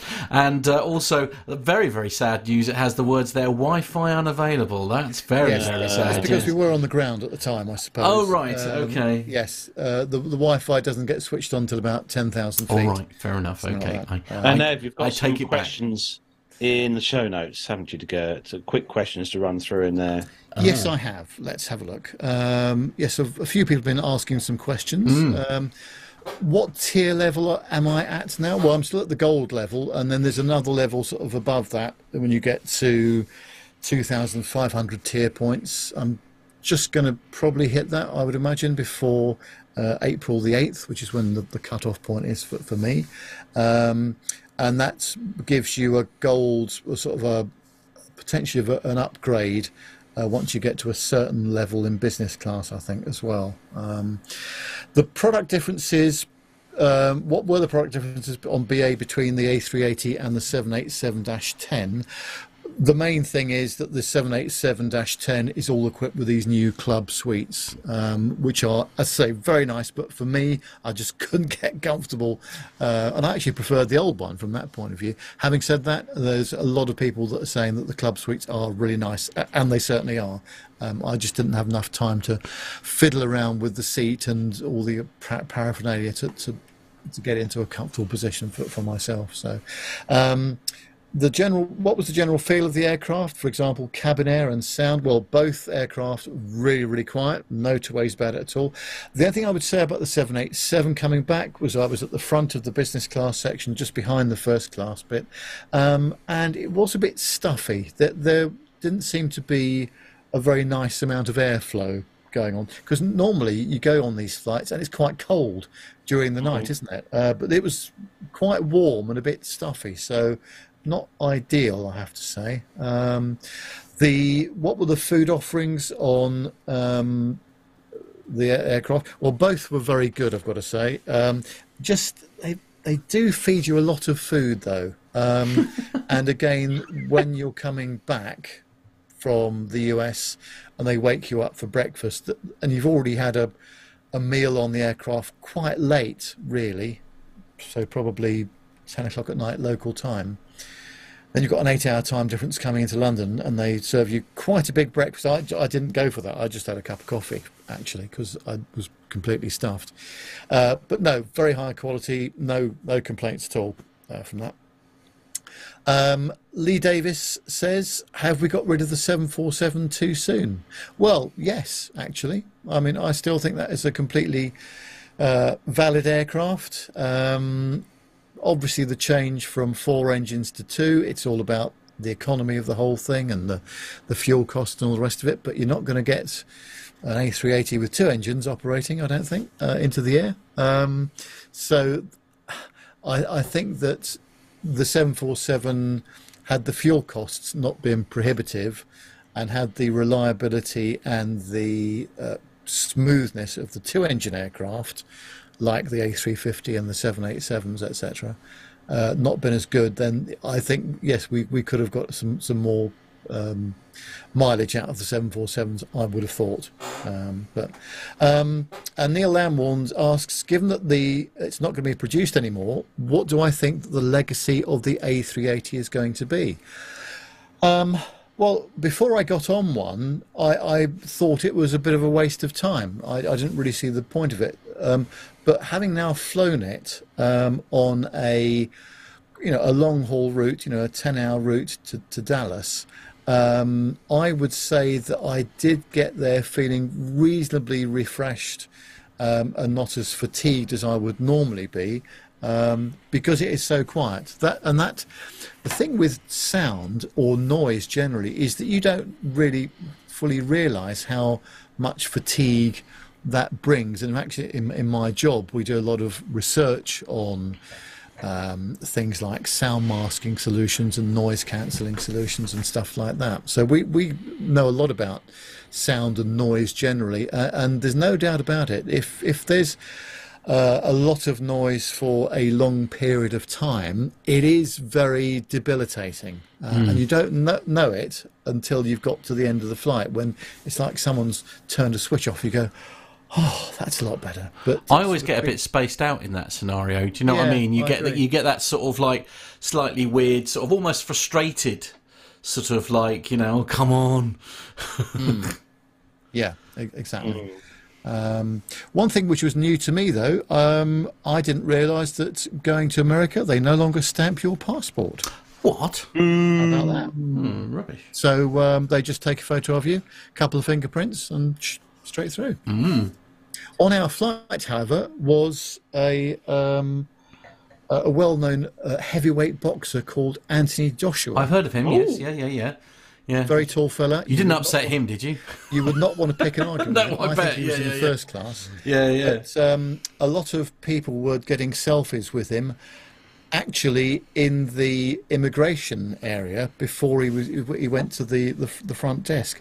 I can't imagine that happening at Heathrow somehow. Really? A lot of finger wagging and no, you're not allowed to do that. But my American colleagues over there were very, very relaxed about the whole thing. So that was nice. Nice for the kids and the people that had a photo taken with them as well. So that was pretty nice. But yeah, no more stamping unless you ask for it to be stamped, actually. Neil's just, Mike has just mentioned that in the chat room. Right. But all I wanted to do after a 10.5-hour flight was, get your bags and get the heck out of there. Yeah, absolutely. Yeah. Well, it sounds like you had a good time anyway, Nev. It was. I'm not ready for another one just yet, but I've got some more flying coming up in the next few weeks, off to Edinburgh and Stockholm, and Mr. and Mrs. Nev and I are going to Jersey for a long weekend at the end of March as well. So you'll enjoy that. It's probably not a. It was a great trip, but very tiring one, because although there's lots of socialising and all the rest of it, you're kind of on duty the whole time. Really, you've got customers, and the time for relaxing was limited, I have to say. But having said that, it was very enjoyable. But I'm a little tired now. I can imagine. Well, it's good to have you back anyway, Nev. Thank you. Yeah, indeed. Well, thanks for that, Nev. It's good to hear about your trip, and it's good, very good to hear indeed. Obviously, we'll have an MPE in October this year from Matt, all about his trip, and there'll be a CPE in May when I get back from the US. So lovely. Good. Passenger experiences everywhere. Anyway, we've got some military news next, so we've got some stories. So if Matt, Nev, are you ready? No, it's the military. Of course I'm not ready. Where's Armando? Okay, he's not ready. Don't worry about that. 13550 Angel 16. Heading 340. Okay. Hard sequence.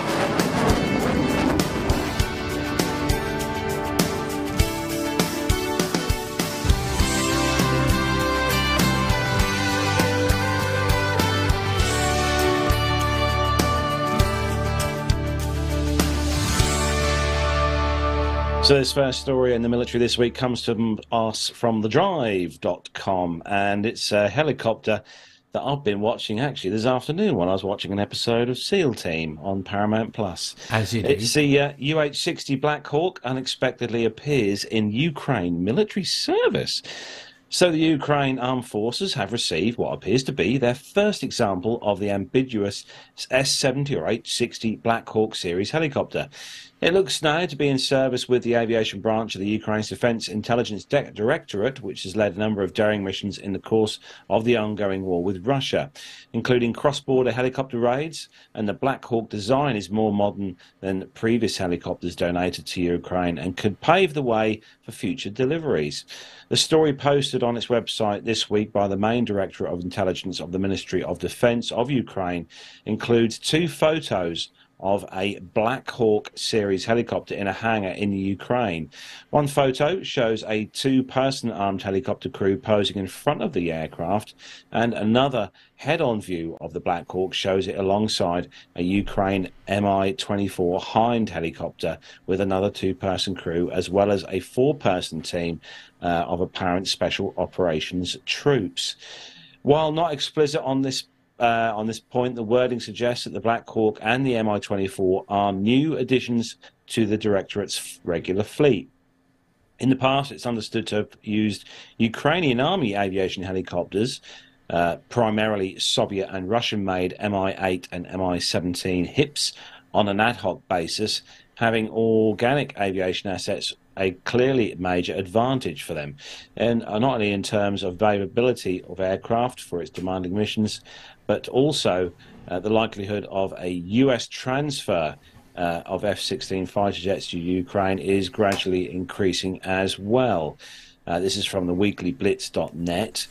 And such an opinion for Sunday, the 19th of February this month, on air on the TV channel CNN, who expressed the head of Foreign Affairs Committee of the House of Representatives of the US Congress, Michael McCaul, when asked by the presenter about whether to expect the administration of US President Joe Biden to decide on the supply of fighter jets to Kiev. McCaul said, "The longer the delay, the longer this conflict will drag on," he said. On the 17th of February, the White House said the United States would welcome the decision of the Allies to transfer their fighter jets to Ukraine.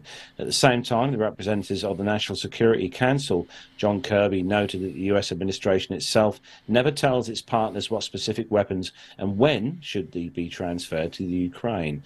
On the 7th of February, US leader Joe Biden said he did not want to send F-16 fighters to the Ukraine because combat aircraft should be left in the US. And at the time, on the February the 2nd, the New York Times wrote that the United States and the European Union could transfer F-16 fighter jets to Ukraine through the Netherlands and Denmark.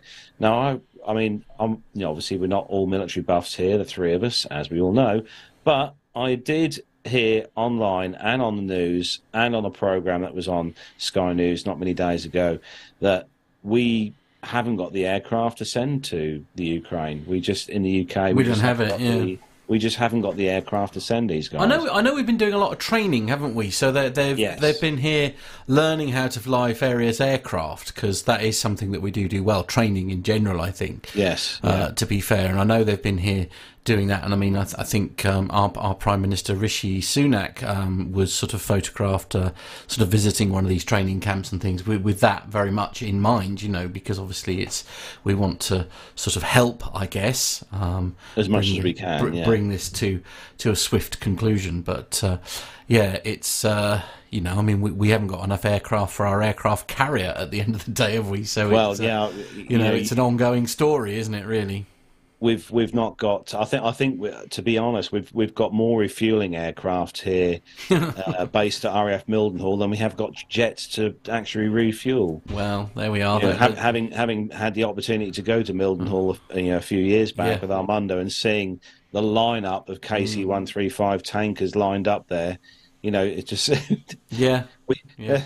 They're just, they never seem. You never sort of around here, especially where me and Matt live here in the east of England. We are quite used to low-flying fighter jets flying around here, but they normally only fly around in pairs, Matt. You never see them in sort of groups of 10 or 20. Yeah. No, I know what you mean. Anyway, Matt, you've got the next one? I have indeed, yes, absolutely. And the headline on this one is Sharper Rules coming to tackle airspace incursions, Biden says. So we're sticking with quotes from Biden this week. TheDrive.com is the source on this one. President Joe Biden says his administration is seeking new policies and procedures for how to handle unidentified objects intruding in US airspace in the future. These remarks come after the US Air Force F-22 Raptor and F-16C Viper jets shot down 3 still unidentified objects in the US and Canadian airspace between the 10th of February and the 12th of February. That followed the shootdown of what US officials said was a Chinese government spy balloon in US airspace off the coast of South Carolina on the 4th of February. Earlier reports had indicated that Biden's speech today, after which he remained in the briefing room for a few moments but ultimately answered no questions, came in response to growing criticism over the administration transparency or lack thereof about these incidents. The president had said previously that he did not believe the initial Chinese spy balloon incident represented a major security breach. We don't yet know exactly what these 3 other objects were, but nothing right now suggests that they were related to China's spy balloon program or that they were surveillance vehicles from any other country, Biden said. The intelligence community's current assessment is that these 3 objects were most likely balloons tied to private companies, recreation or research institutions studying weather or conducting other scientific research. Earlier this week, US officials had already indicated that the US intelligence community, the USIC, was actively considering the possibility that the trio of objects that were shot down but that remain unidentified were benign. Biden's comments today also come amid the emergence of evidence that the object downed over Canada's Yukon territory on the 11th of February specifically may have been a so-called Pico balloon. Not sure what one of those is. These are small balloons that are often launched by amateur radio enthusiasts. Oh, there you go. See the answer, the clues are there. Biden elaborated on additional policies and other actions that will be taken based on the work of new interagency working groups led by National Security Advisor Jake Sullivan. The planned creation of this team was announced earlier this week. First, we will establish a better inventory of unmanned airborne objects in space above the United States airspace and make sure that inventory is accessible and up to date, the President has explained.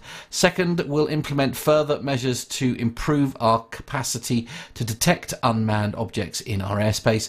Third, we'll update the rules and regulations and for launching and maintaining unmanned objects in the skies above the United States of America, he continued. And fourth, my Secretary of State Antony Blinken will lead an effort to help establish common goal norms in this largely unregulated space. There we go. It's an interesting one, isn't it? Really, I think. I normally I'm a bit like bored now type sort of thing, but actually this whole story with this, I'd be fascinated to find out what evidence they bring to the table, if you like, to say that these are actually, like this first balloon, obviously, that seems to have caused the most concern, with it belonging to, sort of China, basically. I'd be interested to sort of hear all about that. I mean, are we going to hear all about it, though? Sudden, isn't it? It's gone quiet, wouldn't you say, though? We haven't heard anything now for a... Well, I think again, there's a strong argument that some of the other ones that were taken out of the sky, which is perhaps what's prompted this, turned out to be benign units that did have permission, if you like, to be in US spare airspace, but there was no national register of people carrying out work, I guess, using these balloons. So, oh yes, I did see that, Dirk S in the chat room.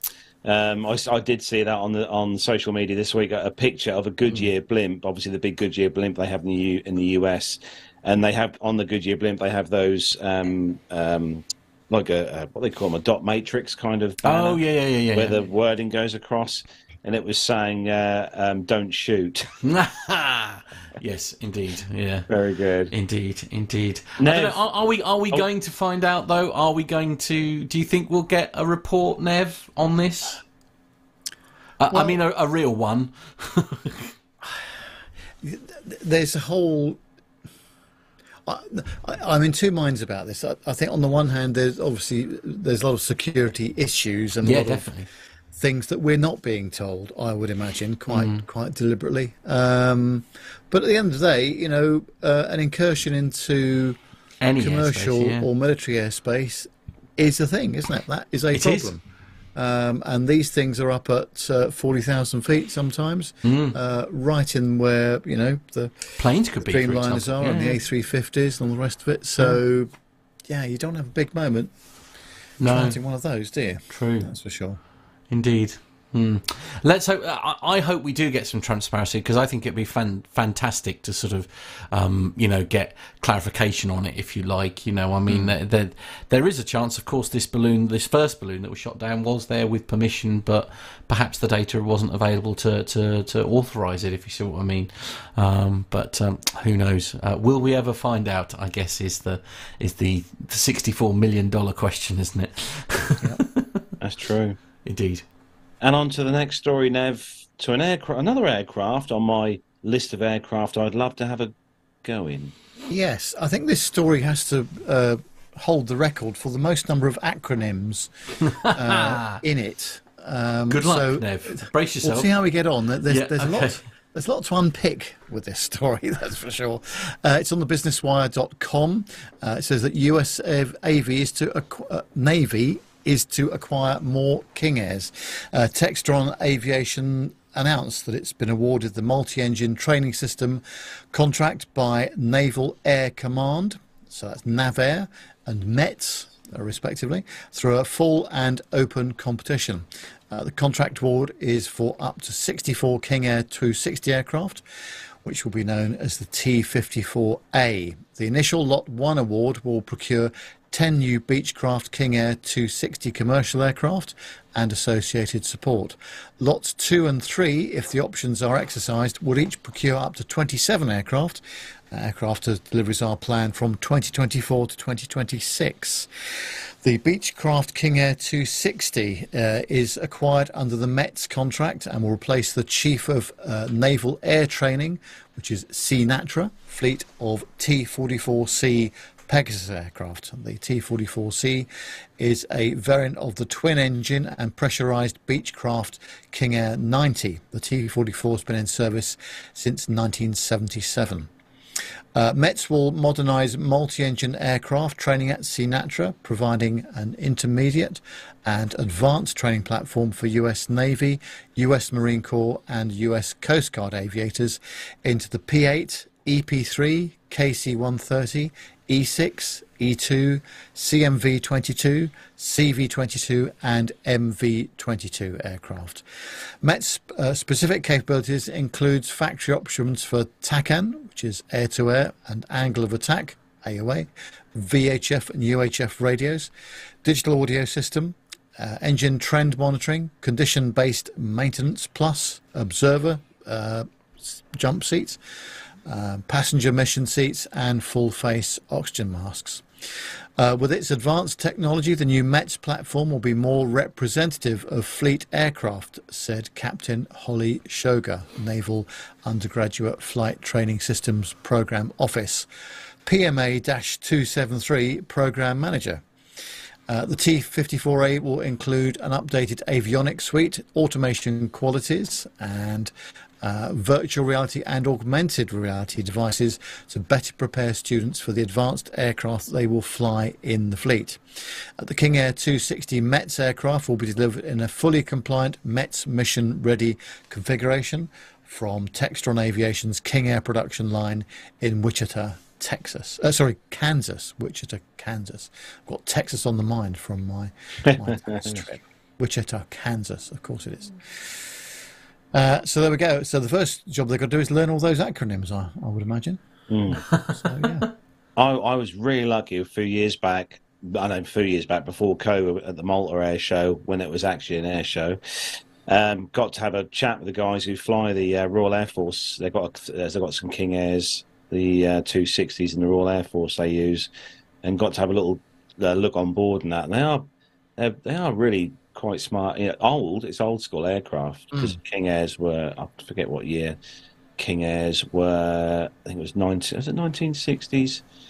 1970s. Yeah, the King Airs, the Super King Airs. But they are really, really good aircraft. And a certain pilot Pip, who we all know, also I think had a hand in flying a King Air as well in his aviation career. But yeah, good story. Next story, and I hope Matt's got the picture for this, because I saw this earlier on in the week pop up in the news feeds. And I'm just gutted they weren't delivering it to my house. But anyway, it comes to us from the EAA.org.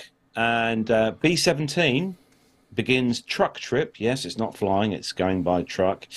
After several weeks of disassembly, EAA and volunteer crews in Punta Gorda, Florida, have loaded the trucks to ship the B-17, which is aptly named Aluminium Overcast, back to Oshkosh to complete repairs and get the Flying Fortress back into flight status. Disassembled aircraft was loaded onto several trucks, with some sections heading north on the Monday and the rest to follow the rest of this week, weather permitting, obviously, with the airframe that could be back in Oshkosh by late next week. After arriving at the Weeks hangar, the repairs assembly team will continue tasks that will likely take most of the coming year. The hope is to have the B-17 ready for flight testing in 2024. The AA teams are dedicated volunteers in Florida Air Recovery and Punta Gorda have devoted thousands of hours to the project over the past 2 years and are gratified for their devotion and their efforts, said Jeff Tolloin, the EAA's Director of Aircraft Operations and Maintenance. At this point, he said it was deemed the best way to complete the task, which was to bring the airplane back to Oshkosh so all the necessary resources could be immediately available. Aluminium Overcast has been in Punta Gorda since March 2021, when the routine pre-flight inspection revealed a crack emanating from the left shear web, which is a secondary support structure for the wing. The only way to repair that was by removing the entire wing. The repair itself, it's not only overly complicated, but just getting it back to us is. The wing was removed by EAA teams who noted other things that would be best served by repairing at the same time, and the proper parts for the vintage World War II bomber are currently being specially manufactured for the repairs. Fantastic pictures on there, Matt. The aircraft also dodged 2 weather calamities in Florida. Hurricane Ian hit Punta Gorda Airport this past September, but it only caused minor damage to the B-17 when in a hangar when it was actually parked, where it was heavily damaged. A short time later, tornadoes ripped through the area, but fortunately missed the aircraft at the airport. Now, it's always good, isn't it, guys, to see the B-17s flying. You know, we're lucky we've got, I love the one at Duxford. Sally B, yeah. or depending which side you look at R1, Sally B, or it's the Memphis Belle, depending on which side you look at the aircraft. Here in the UK, and obviously the US have got a handful of B-17s, I think, still flying. But such, honestly, an awesome aircraft to see, not only in the air, but also when me and Sturman, who's normally in our chat room of the show, when me and Sturman went to Duxford last year, when they were doing the deep maintenance on the Sally B, and they literally had every engine stripped down, including the undercarriage, the flap system, everything was stripped off the aircraft. It was quite something seeing that aircraft. I bet. And everything they're so meticulous. Watching these guys work is just blows your mind. Yeah, it is a fabulous thing, isn't it? Yeah.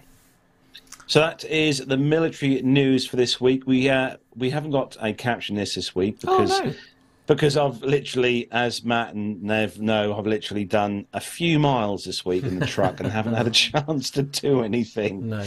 But Captionist will be back on the show next week. And any more points of order for the show, guys? I know we've got a little bit of a meet up tomorrow.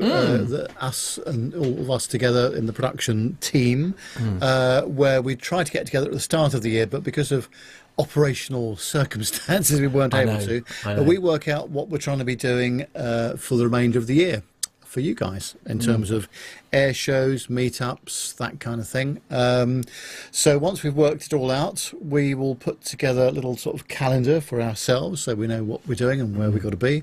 And we will share that with you, of course. Indeed, indeed. We're looking forward, especially in the summer months, to doing some kind of minor meetup at one of the aviation museums. That will be nice. Absolutely. Carlos and I already got the Jersey Air Show booked for September.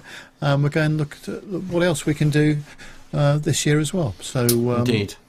Looking forward to coming up with some good suggestions. And if you've got some suggestions about where you would like us to come to, Hobby Time's already said Cosford. Well, like the sound of definitely that. agree with that. It's a good place to go. Then do let us know as well. Definitely. We'll be doing that tomorrow, working out a bit of a plan. And then we'll come back to you with what we'll be doing. And of course, if you want to share some of your ideas with us, one of the easiest ways to do that is to take yourselves to our various points of contact, shall we say. One of the easy ones is just taking yourself to our WhatsApp number. That is +44 757 2249166. That's +44 757 2249166. You can also get in touch with us via our email address. That's probably the easiest way. We all get to see that one, and you will definitely get a response either from myself or Nev on that one. As I say, if you've got any suggestions about some of the places that we should visit this year, we're quite keen on doing a bit of a sort of like an aviation museum sort of tour, aren't we? So we'll be very much inviting your suggestions. podcast@planetalkinguk.com is our email address. That's podcast@planetalkinguk.com. Don't forget, of course, you can follow everything that we're up to on our social media pages.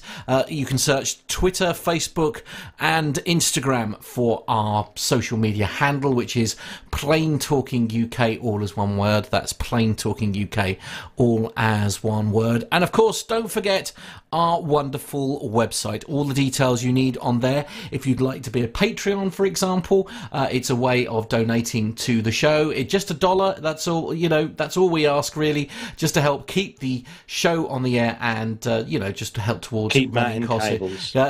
Keep me in cables, basically. It's www.planetalkinguk.com. That's www.planetalkinguk.com. There's also a link to our Amazon link, which means you can do your shopping and still contribute without having to sort of make a direct donation. We can still benefit from that as well. Lots of other cool things on the website. Take yourself there and take a look. And of course, you can go and buy yourself. We've got t-shirts and mugs available via the website as well. Yes, there's a few patterings on social media this week, actually, about some mugs that were received. Oh yes, by some of our Australian listeners. They made it safely. I know Grant McCarran has, and Grant McCarran and Steve Vischer have both got their military grey mug now. Yeah, very good, glad to see that. And also, we did get an email as well, a very nice email as well, from James Graves Brown, who won the A400M tag, which eventually made its way over across to the US. And he's got that tag now, and he's got that in his display cabinet at home. And he's very chuffed with that as well. So, well done to you. We're going to discuss tomorrow as well. We're going to run some more competitions throughout the year. Nev's obviously got about 6.5 million books to give away. If you are a reader of aviation books, Nev's got them there. Nev, have you got a few there? Oh, I see. You've got quite the box full. Oh yes, we're not short. We've got about 8 books in there. Carlos, I think they're in a box. I'm a bit worried they're going to be coming with. They're all nice. We've also got a couple of the Red Arrows programs that we were given at Jersey. Nice to give away as well. So, Carlos, they're in a box already. I'm a bit nervous that they're going to be coming with him tomorrow. I've got the nasty feeling. No, my responsibility to post them out. Oh, okay, right. Okay, that's fair. Yes, fair. So we're gonna put our heads together, as we said tomorrow at our production meeting. We're gonna run some more competitions. We are very soon indeed for you to be in the chance with winning a book if you fancy a good old read.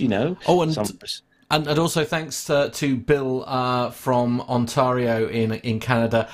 He sent us a couple of emails during the week there, and I really loved the Bohemian Rhapsody one he sent us. That was really good. Yes. A link on YouTube. That was pretty awesome. Do feel free to get in touch with us. However you wish. It doesn't even have to be aviation related. I'll probably enjoy it a lot more if it's let us not know what you had aviation. for tea last Yeah, night. We'd absolutely. love to Yeah, hear. absolutely. Yeah. Yeah. If you've had a good tea, I'm up for hearing all Or about if it. you've got a good beer suggestion, Oh yeah, definitely. We're a big fan of beer. we're a big fan of ales here in the UK. Yeah, indeed. I'm currently enjoying, I should say, a product that is only available from the company that I work for. Look, it's a very nice little Monteria Gold. It is a lovely little Shiraz 2020, so it's a good vintage, 3 years old, and it's lovely. Dirk's off. He's off to go and do some drinking. Is I he? think. Okay. Yeah. And I'm loving this look because it just clings to the side of the glass. It's very nice.